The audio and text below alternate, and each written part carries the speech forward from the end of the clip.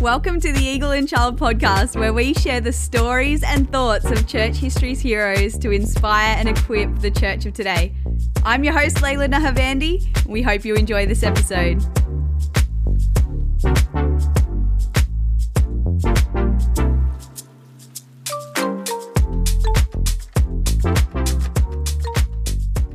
Well, hello and welcome to the Eagle and Child podcast. We are so glad that you've joined us today, and I am super excited to introduce to you one of my wonderful friends who is our next guest on the podcast, Alana Kuwabara. She went to an acting conservatory in New York City, so has a background in acting and film producing. She also has been in ministry for 2 decades. She lives in St. Augustine, Florida.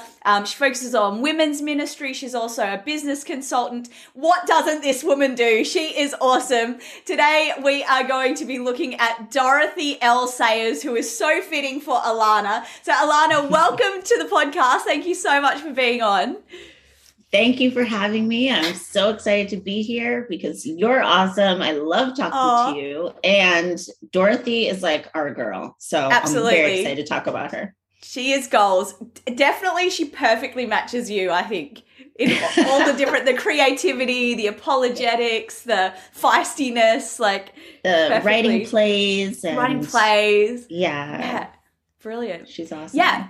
So we're looking at Dorothy L. Sayers. I love her because she had, a bit of a relationship, a friendship with C.S. Lewis, and she studied at Oxford. Is just a brilliant intellect, but then also a great creative writer. Just an incredible woman. So I'm really excited to dive into her today. She's obviously in that sort of modern period as well. So C.S. Lewis sort of time, so 1950s onwards. But I would love to hear from you, Alana, just a little bit on her background. Where did she come from, her spiritual formation, and that sort of stuff? Okay, so I'm going to give you the sort of like official bio about her. Okay. Because, so I don't know if you've heard of the Marion E. Wade Center. Yes, at Wheaton. Yes. I was supposed to go there this year. No. Because of COVID, I couldn't go there. Yeah. Okay. Yeah. Well, I figured you would have heard of it. And she is the only lady that is the subject of their studies there. But for anybody who doesn't know, this is their description from their website. So the Marion E. Wade Center promotes cultural engagement and spiritual formation by offering a collection of resources available nowhere else in the world, emphasizing the ongoing relevance of 7 British Christian authors who provide a distinctive blend of intellect, imagination, and faith. C.S. Lewis, J.R.R. Tolkien, Dorothy Sayers, George MacDonald, G.K. Chesterton, Owen Barfield, and Charles Williams. The greats. The greats. I love it.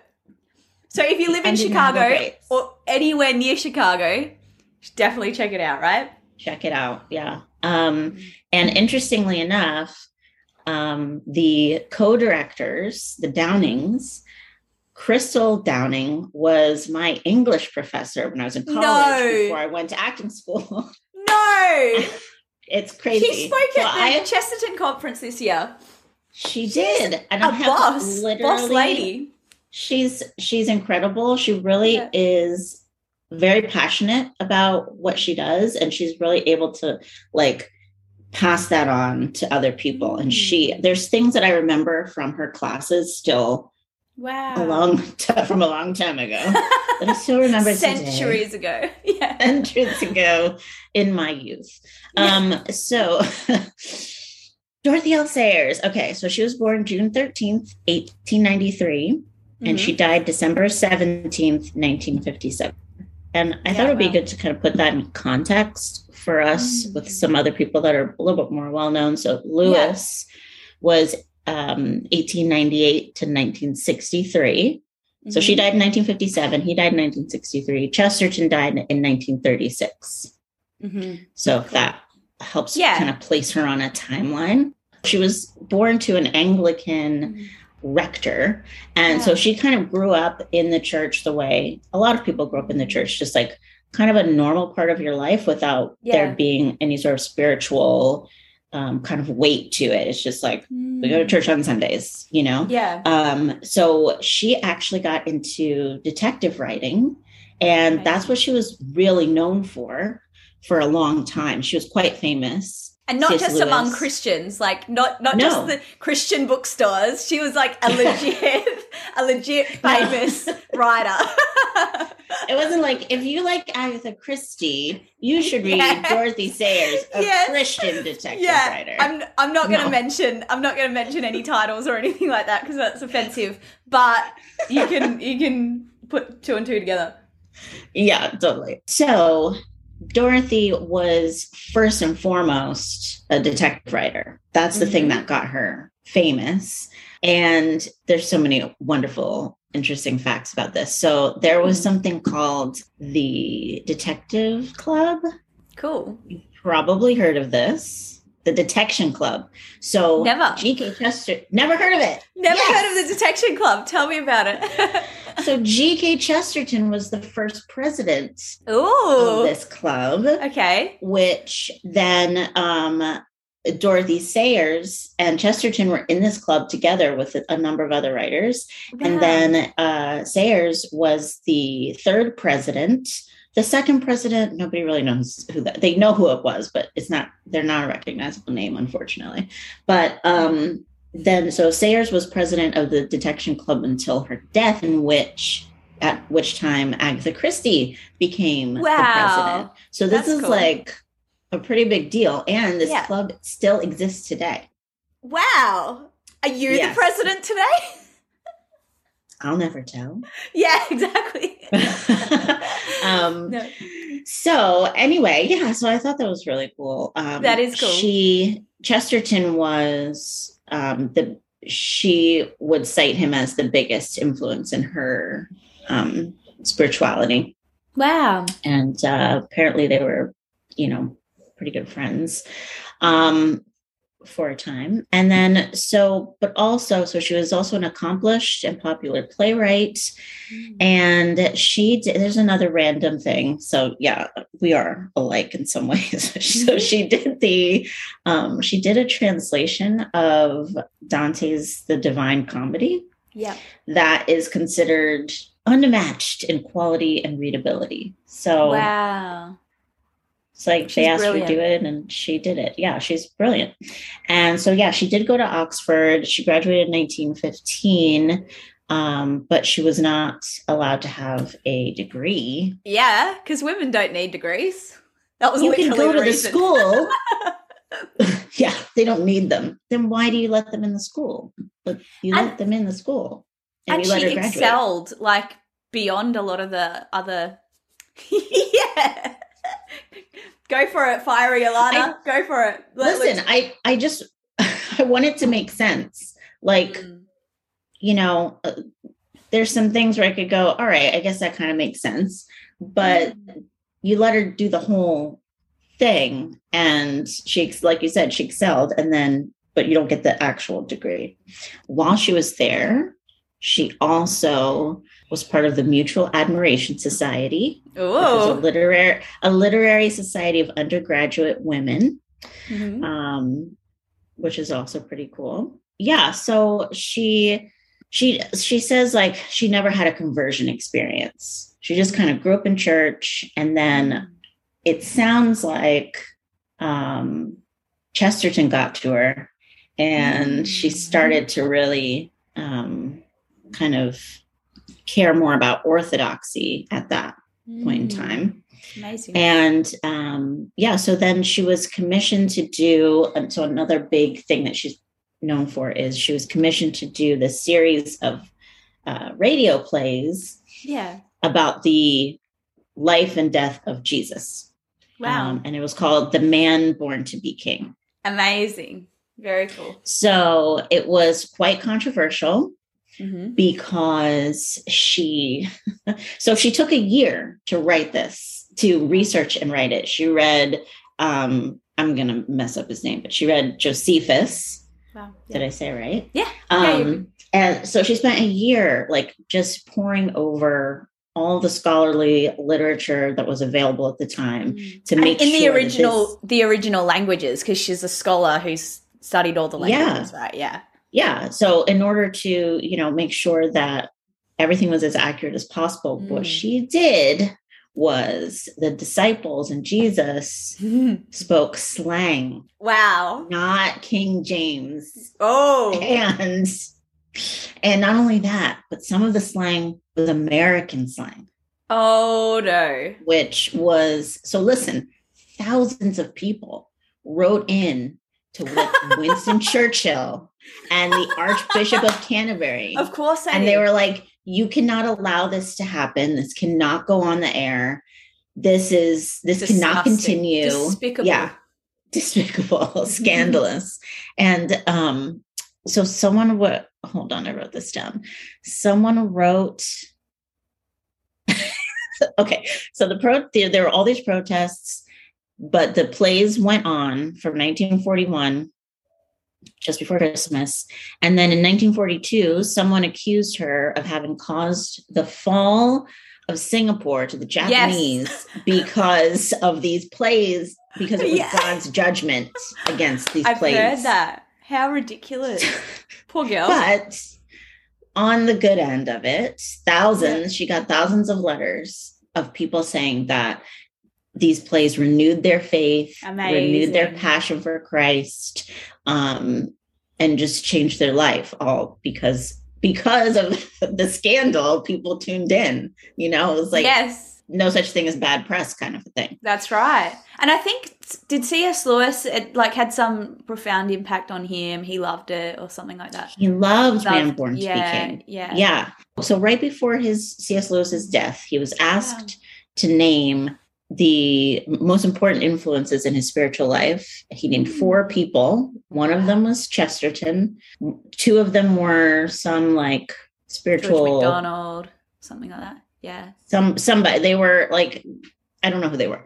And then, but the 4th was Dorothy Sayers. Wow. So like months before he died, this is what he says. Amazing. Dorothy Sayers. And he listed the Man Born to Be King as one of the texts he turned to for spiritual edification and inspiration. Wow. That's powerful. That's pretty powerful, right? Yeah. And pretty cool. So they also, Sayers was a big fan of Lewis's screw tape letters. Yeah. And so she wrote, so this is so funny. So this one guy who was particularly upset about Man Born to Be King, his name was L.T. Duff. Okay. And so he writes her this letter that's kind of rude. And it's basically like, you strike me as an intelligent person. You clearly put a lot of research and effort into this, and yet you included all of these miracles. How could you possibly believe in miracles?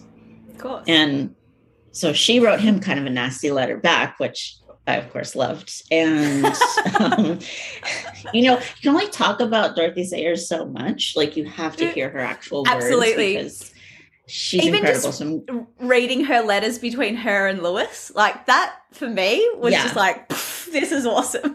Yeah. So one of those letters, she wrote it because she'd been going back and forth with this guy, and she ended up writing like her own version of a screw tape letter. She created her own character. His name was Slug Drip. And apparently this is like a thing that people do, but she was one of the first. And so she sent that to Lewis, and it was basically about her. It was basically about like this, apprentice devil working with the guy, the atheist who'd been writing her these letters and bothering her and what their evil plot was. And so then at the end of it, she, this is her note. Okay. I'm reading her words now. So she said, "Meanwhile, I am left with the atheist on my hands. I do not want him. I have no use for him. I have no missionary zeal at all. The man keeps on bothering about miracles. He cannot spell and has a mind like a junk shop. She says, this will go on for years. I cannot bear it. 2 of the books I recommended him are yours. I only hope they will arouse him to fury. Then I will hand him on to you. You like souls. I don't. Amazing. And that she said, oh, wait, 2 more lines. She said, God is simply taking advantage of the fact that I can't stand intellectual chaos and it isn't fair. Anyhow, there aren't any up-to-date books about miracles. So please tell me what to do about this relic of the Darwinian age who is wasting my time, sapping my energies, and destroying my soul. Yours indignantly, Dorothy Sayers. And then he wrote back to her, I'm starting a book on miracles. This is Lewis. Yeah, C.S. Lewis. Yeah. Exactly. That's what I was going to say. That inspired him to write the book, right? It did. Amazing. It did. Absolutely did. They are so fun. Dorothy and Jack. There's a book that you've read this book, haven't you? I haven't read it, but I know I haven't read the their whole thing, letters. but yes. Dorothy and Jack. So C.S. Lewis and Dorothy Sayers going at it basically via letters. So just like debating each other, but spurring each other on. They both had a lot of respect for each other. Yeah. And it's interesting. They're very similar when you read them. I was just blown away at how, and maybe it's just like the time period, and they're they're in Britain. It's like, okay, I'm sure a lot of it has to do with that, but the intro to Mere Christianity, right? C.S. Lewis is setting up this framework of the natural law, right? And how, we can recognize this thing, but where does it come from? It has to be outside of, it has to be outside of us, or else it doesn't work. This is me butchering C.S. Lewis. No, that's great. But so then Dorothy Sayers, in The Mind of the Maker, she sets the whole thing up with this idea of law and rules and that the natural law and arbitrary law. So if I might, I thought that I would read a little bit from that. Yeah, please go ahead. She's so awesome. So she's definitely, like, C.S. Lewis would kind of go after people a little bit, but she goes straight to the point. So in her preface, this is the preface. I'm just going to read part of this page. Yeah. She says, this book is not an apology for Christianity, nor is it an expression of personal religious belief. It is a commentary in the light of specialized knowledge on a particular set of statements made in the Christian creeds and their claim to be statement of fact. It is necessary to issue this caution, for the popular mind has grown so confused that it is now no longer able to receive any statement of fact except as an expression of personal feeling. Wow. Some time ago, the present writer, pardonably irritated by a very prevalent ignorance concerning the essentials of Christian doctrine, published a brief article in which those essentials were plainly set down in words that a child could understand. Savage. That's the preface of her book. Yeah. That's 2 paragraphs in. She's awesome. She's like, a child could understand this. Every clause was preceded by some such phrase as the church maintains, the church teaches, if the church is right, and so forth. The only personal opinion expressed was that, though the doctrine might be false, it could not very well be called dull. Every newspaper that reviewed this article accepted it without question as a profession of faith. Some, heaven knows why, called it a courageous profession of faith, as though professing Christians in this country were liable to instant persecution. One review, syndicated throughout the empire, called it a personal confession of faith by a woman who feels sure she is right.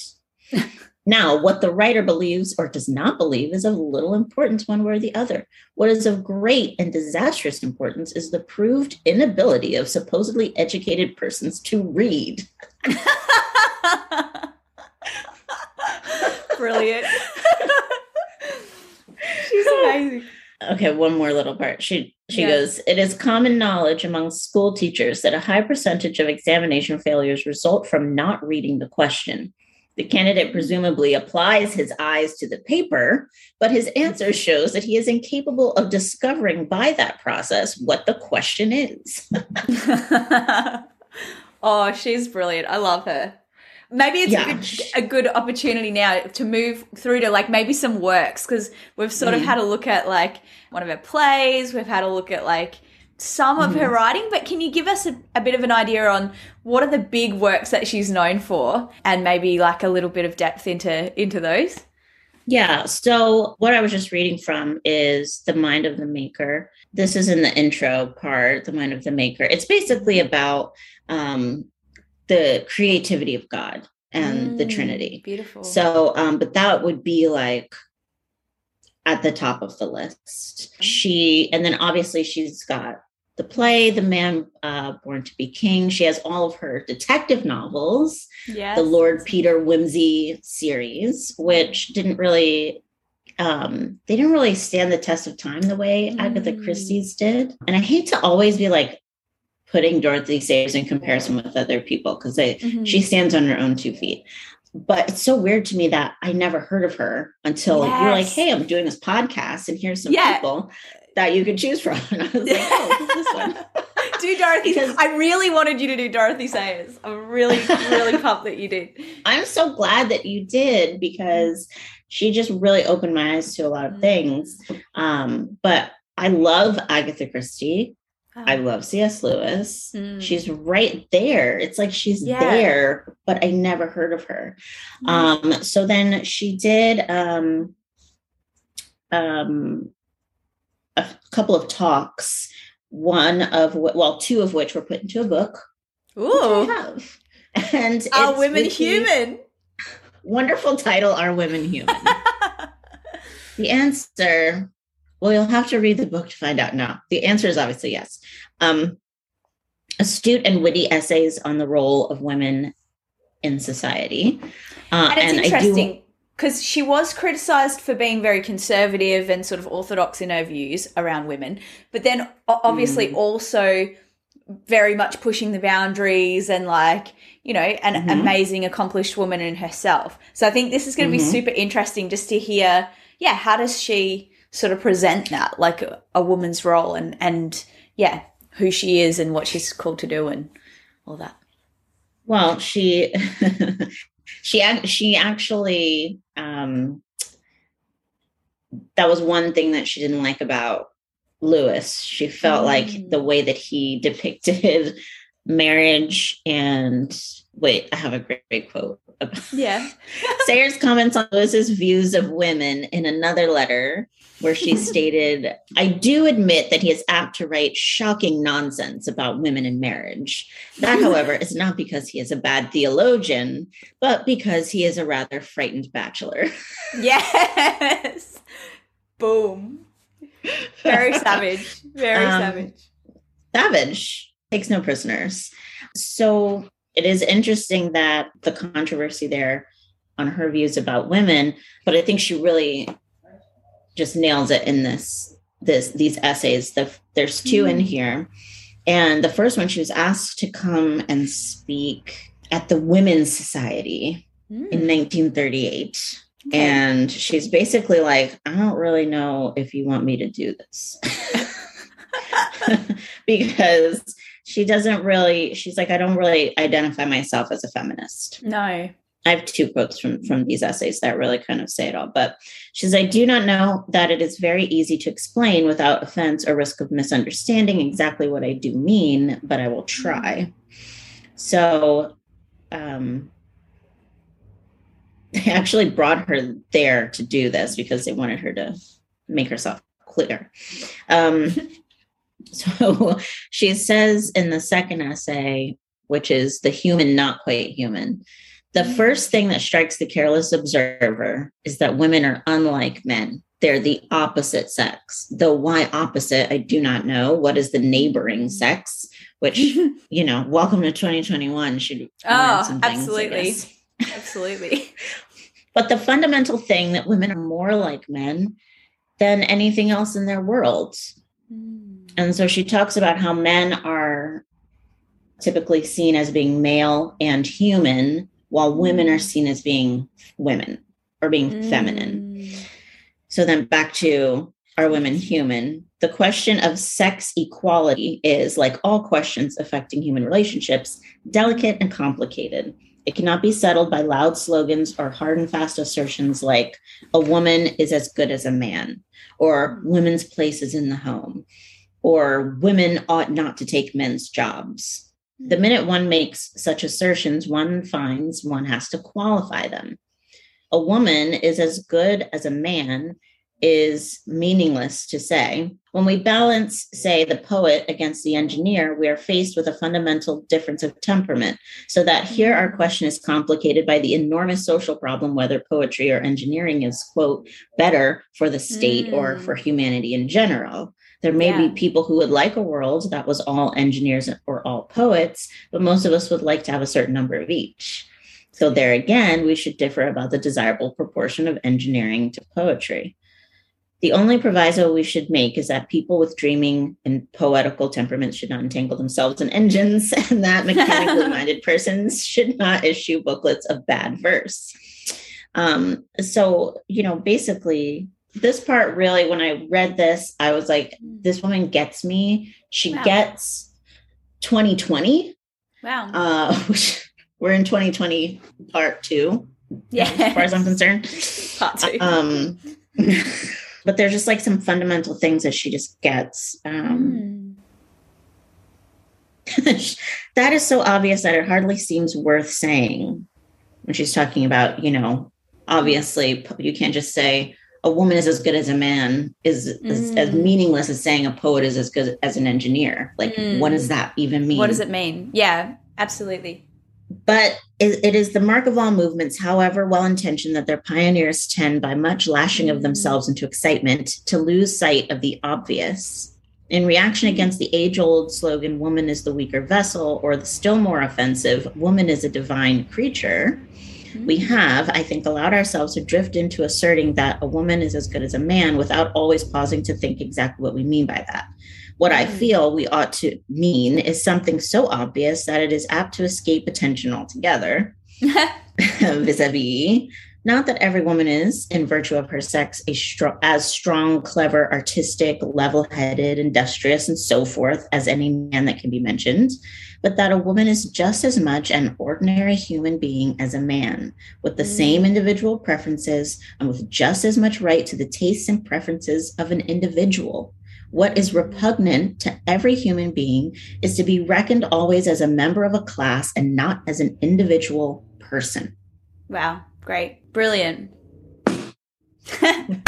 Mic drop. Mic drop. Dorothy Sayers. There's a mic drop on every page. Like, if you can see this, it's like I have underlined and dog-eared every page. Amazing. So I highly recommend this if you... I feel like I was reading a lot about Sayers, and then I was reading one of her Lord Whimsy novels, which it's fun, but it's really hard to keep up with because it's so contemporary to those times that they're using like words we don't use anymore. And like, there's the, what do you call it? The mannerisms and the manners and the classes and just the way things were in Britain. Like, you need to like take a class just to understand what's going on. It doesn't flow for me. For maybe somebody else does. But it wasn't until I read this, which is basically, it's like a pamphlet. It's a very short. Yeah. That I was like, oh, now I know who this is. I know who this woman is. So if you just want to dive right in and really know like who is Dorothy Sayers and why should I read anything else, I would start with Are Women Human? Beautiful. Awesome. Yeah, for sure. So cool. Are there any other big works or events or any of her creative projects that you want to mention, or should we move on to her influence and her, like, why we should know her today? Well, she did Letters to a Diminished Church, which I've been meaning to read, but I just, between the title and having read some of her other works at this point, I just know it's going to be super relevant. Wow. I just know it's going to feel like she's talking to us. in 2020 part 2. So, and she has an essay in there called Why Work? And this was she was very passionate about this. And I'll just read you this one short paragraph, which is the opening to it. She said, I have already on a previous occasion spoken at some length on the subject of work and vocation. What I urged then was a thoroughgoing revolution in our whole attitude to work. I asked that it should be looked upon not as a necessary drudgery to be undergone for the purpose of making money, but as a way of life in which the nature of man should find its proper exercise and delight, and so fulfill itself to the glory of God.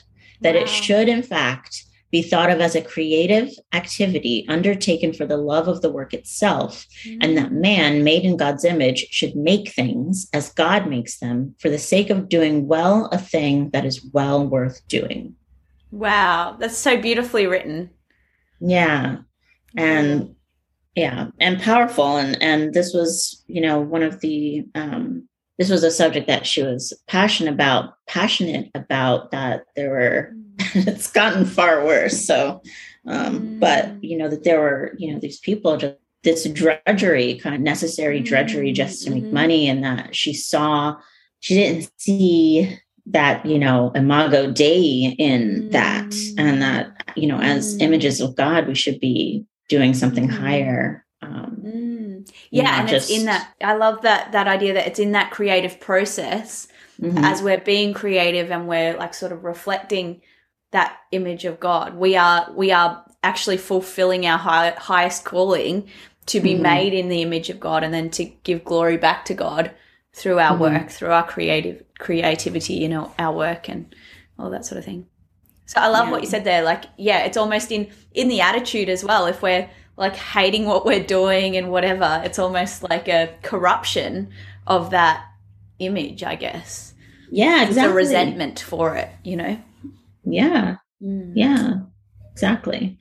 So I think, in terms of why get into Dorothy Sayers, I mean, her influence, I think, interestingly enough, is probably felt more through Lewis. Wow. And in an intangible way, because so many of us didn't even know who she was. And so kind of as you start to learn more about her, you discover these trailways of like, here's another interesting tidbit. She had done a series of talks about the creeds and orthodoxy on BBC Radio. And they were so successful that BBC was like, hey, we need to keep this up. And so a few years later, they asked C.S. Lewis to do it. And those talks became Mere Christianity. Amazing. Isn't that incredible? So it's like, there's all of these little winding roads that kind of, a lot of them lead back to Sayers. And, I think she's kind of just part of that. Almost like an ecosystem at the time of, these Eagle and Childs and, guys. And so I would say that her influence, as far as I'm aware, and I'm like this deep into everything that she's done and learning about her. But just for the mere fact that C.S. Lewis would list her, and he only listed 4 people as being the most influential in his life. He listed her next to Chesterton. Like, just go get a book. Yes. You know what I mean? Get into this lady. Absolutely. She's awesome. And plus, so there's that learning about the influence that is not quite so obvious. I think is a good thing to do. But also she's, I would read her the same way that I read Lewis. She puts language to, the reason why I love Lewis is because he puts language to things that I already knew or I already had a sense of, but didn't know how to express. Not everything, obviously. Yeah. That's great. But Mere Christianity especially. But Sayers is kind of the same way, but in a, wow. like, we keep saying feisty, In a sassy but that's female way. In a sassy female way. Yeah.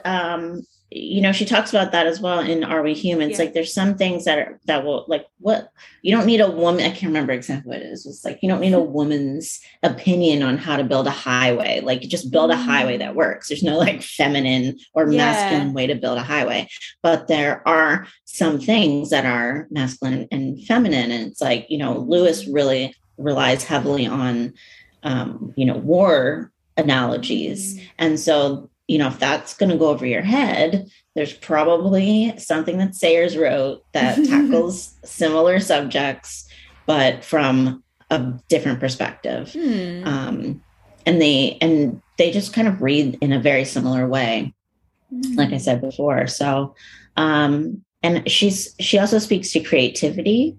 And awesome. Obviously for me, that is great. Yeah. I think that's another wonderful reason to read her, because there's just something about her that's very normal, just like an average citizen. Yeah. I think because she just kind of grew up in the church, didn't really have her sights set on theology, was a detective writer, and then made this switch. And she never published another detective novel again when this light went off. She just focused on, theology. And so she's coming at it from that perspective. It's not super academic in that sense. It's very practical. Her writing is very practical and pointed to specific issues. But you're still getting those contemporary ideas from Chesterton Lewis time period. That's so awesome.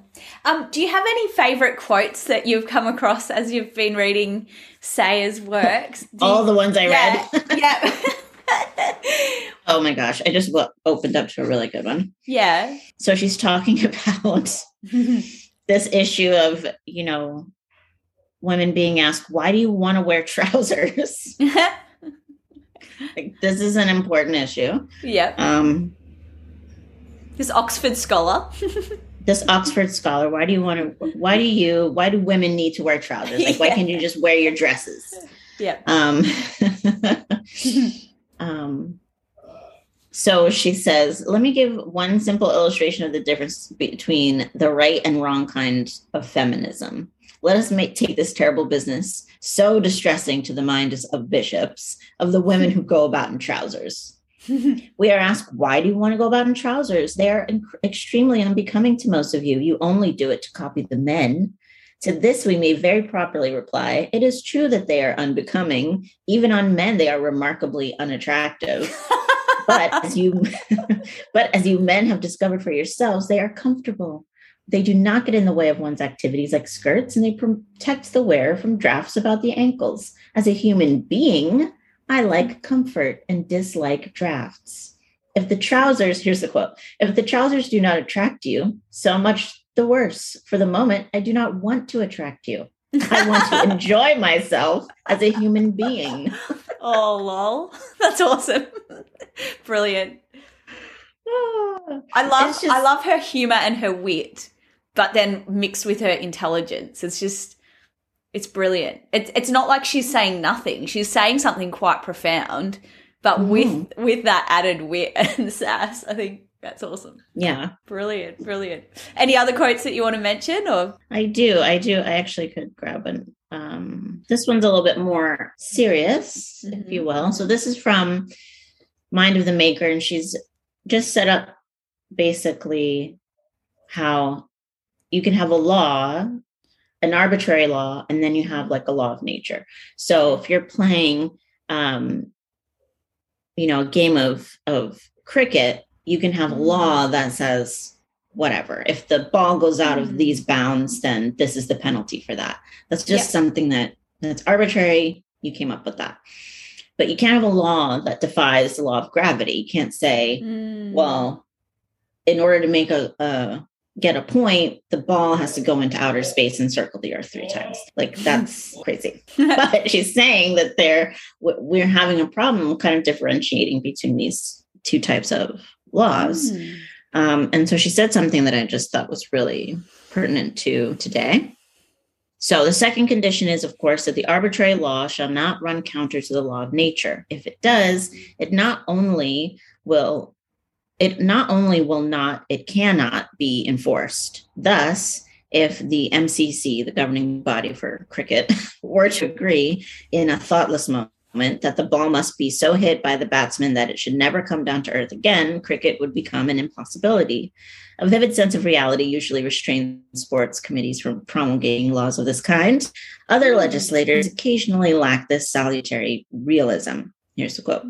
When the laws regulating human society are so formed as to come into collision with the nature of things, and in particular with the fundamental realities of human nature, they will end by producing an impossible situation, which, unless the laws are altered, will issue in such catastrophes as war, pestilence, and famine. Catastrophes thus caused are the execution of the universal law upon arbitrary enactments which contravene the facts. They are thus properly called by theologians judgments of God. Wow. So,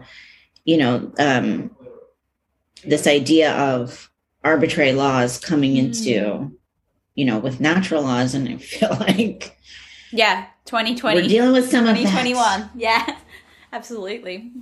No elaboration necessary. No elaboration necessary. But very, very pointed and good to consider, where we're headed and what does that look like, and if what she's saying is true, and I think it is, that we need to be on the lookout and active and try to make sure that arbitrary laws and the laws of nature, laws of God's nature, aren't colliding in that kind of way. And what can we do? Yeah, that's so good. Do you have any fun facts or any fun stories? This is always my favorite part. Just any insights that you could give us. Yeah. Sorry, we're setting this up to be like a massive thing. But do you have any fun facts, fun stories about Dorothy L. Sayers that you could tell us? Honestly, my favorite fun story is that the atheist that kept writing her. LT Duff. There it is. LT Duff. And she was just so exacerbated by this guy. And the fact that she said, when she wrote to C.S. Lewis about him, I will hand him on to you. You like souls. I don't. She said, I have no missionary zeal at all. Like, I don't want to be dealing with this guy. I don't Get care. him out of my life. Get me into the green room. I don't want to associate with the people. That's what she's basically saying. Oh. So, yeah. I feel like her whole life is a fun story, fun fact. The way that she lives, the way that she interacts with other people. She just seems to be a very interesting, funny, fun person. Yeah, I think if you were to go back into her earlier years, you could find some interesting, fun stuff. That book, Dorothy and Jack. Yeah. The first, few chapters of it is basically a retelling of both of their lives in parallel. So from birth, like what was going on with her, what was going on with him. And obviously they weren't the same age, but what was her growing up life like, and comparing and contrasting that. And I seem to recall there were some interesting stories in there. But like I said, I would rather read her than read about her. Yeah, wow. Yeah, like actually go and read the letters between her and C.S. Lewis, because they're just brilliant. And I just love the debate and the drama of it all. I think it's fun. So fun. It's just fun. Yeah. And I love There's that. Also another, go ahead. Oh no, sorry. I was just going to say, I love that, that relationship where they're just spurring one another on. They're really pushing each other to think more deeply, to think more critically, to think, intellectually, to sort of push past that frontier and really come up with good ideas, but in the friendship as well. So I really find that inspiring for like us and people we have on the podcast and other people who are watching and listening, you know, just to have those community of friends where you are sort of spurring one another on into those deeper thoughts and thinking about, you know, these important questions and thrashing them out with each other. Yeah, that's so important. It's so important for us personally to keep our brains active and just to not like get into your own little bubble, but also to work out how you can disagree with other people. There's actually a really good talk, even though I just said I'd rather read her than listen to other people talk about her. But if you're going to, there's a really good talk with Crystal Downing, Dr. Crystal Downing and her husband. I think they are at the Marion E. Wade Center. Oh, awesome. And they're talking about, I'm just going to pull up the name of it real quick because. Yeah, go for it. Is it about C.S. Lewis and Sayers, like Dorothy and Jack and their... It's about, it's called C.S. Lewis and Dorothy L. Sayers, A Feisty Friendship. Oh, how fun is that? Yeah. It's fun, and it's about an hour long, but one of the things that they're kind of trying to pull out of that was this ability to have a conversation with people that you disagree with, and also how to talk to, you know, people you don't know, strangers who disagree with you. Yeah. So there's, you know, because there's so many letters that Sayers wrote and that she wrote to fans and detractors. She has given us like a really great blueprint. So there's that one. There's also awesome. The Subversive Sayers, Christ, Culture, and the Shocking Dorothy Sayers, which is a new book that is out. And then, I think it was mixing two things together. So there's this other woman, Amy Orr Ewing. Oh, yes, she's awesome. Yeah, she has a talk, The Apologetic Method of Dorothy L. Sayers, which that's the one that's more about, talking to people about Jesus and awesome in our day and age and what we can learn from Dorothy about that. She's awesome. She's on Instagram. I think she is currently the president of the Oxford Centre for Apologetics or something like that, or evangelism. Okay. Yeah, she's amazing. Wonderful lady. Awesome. Well, is there anything else that you want to tell us about Sayers? Anything you want to leave us with before we go? My big plug for Sayers is just go and read her work. Start with Are Women Human, then Mind of the Maker, and then Letters to a Diminished Church. I think that you'll be encouraged. Awesome. You will laugh. You will be inspired. You will get some passion back if you need it about how to engage with culture and be a Christian. Brilliant.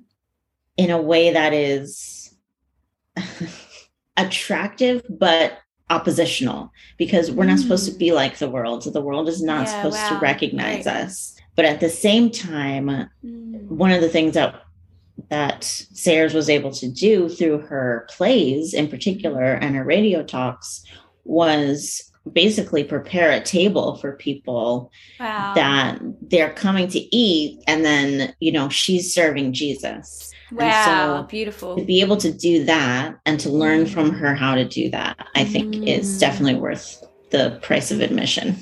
Brilliant. Amazing. Thank you, Alana. And thank you for everything that you shared about Dorothy L. Sayers. What an inspiring woman. And I know I'm super excited to dive into her work. Thank you for giving us a tasting platter today as well and helping us to get to know her a little bit better. And it was lovely chatting to you. Thank you for all that you do. So if people want to check you out, where can they go to find out more about you and your ministry and everything that you're doing? I am just on Instagram. Okay. Alana Kuwabara. Yep. Just my name. Super simple, easy to find. Brilliant. So you don't have a secret Facebook account? Not on. I have. It may as well be you a secret Facebook account because I don't log into it. Yes. Oh, Facebook sucks. I'll probably get shut down for saying this, but it's the worst. You know, they run Instagram. Yeah, exactly. I'm going to get hacked next week and then my whole life will be shut down. No, awesome. Thank you so much for being with us, Alana. You are so much fun. You are a brilliant woman. I'm so blessed to call you friend and blessed to have this chat with you today. Thank you to everyone who's been listening as well or watching the podcast today. We're so glad that you could join us. We'll see you next time on the Eagle and Child podcast. Catch you later. Thanks so much for tuning into the Eagle and Child podcast. That's all from us for today. If you want to support us, you can like, subscribe, or drop us a review. And don't forget to follow us on Instagram @Eagle and Child Podcast. We'll catch you next time. Much love.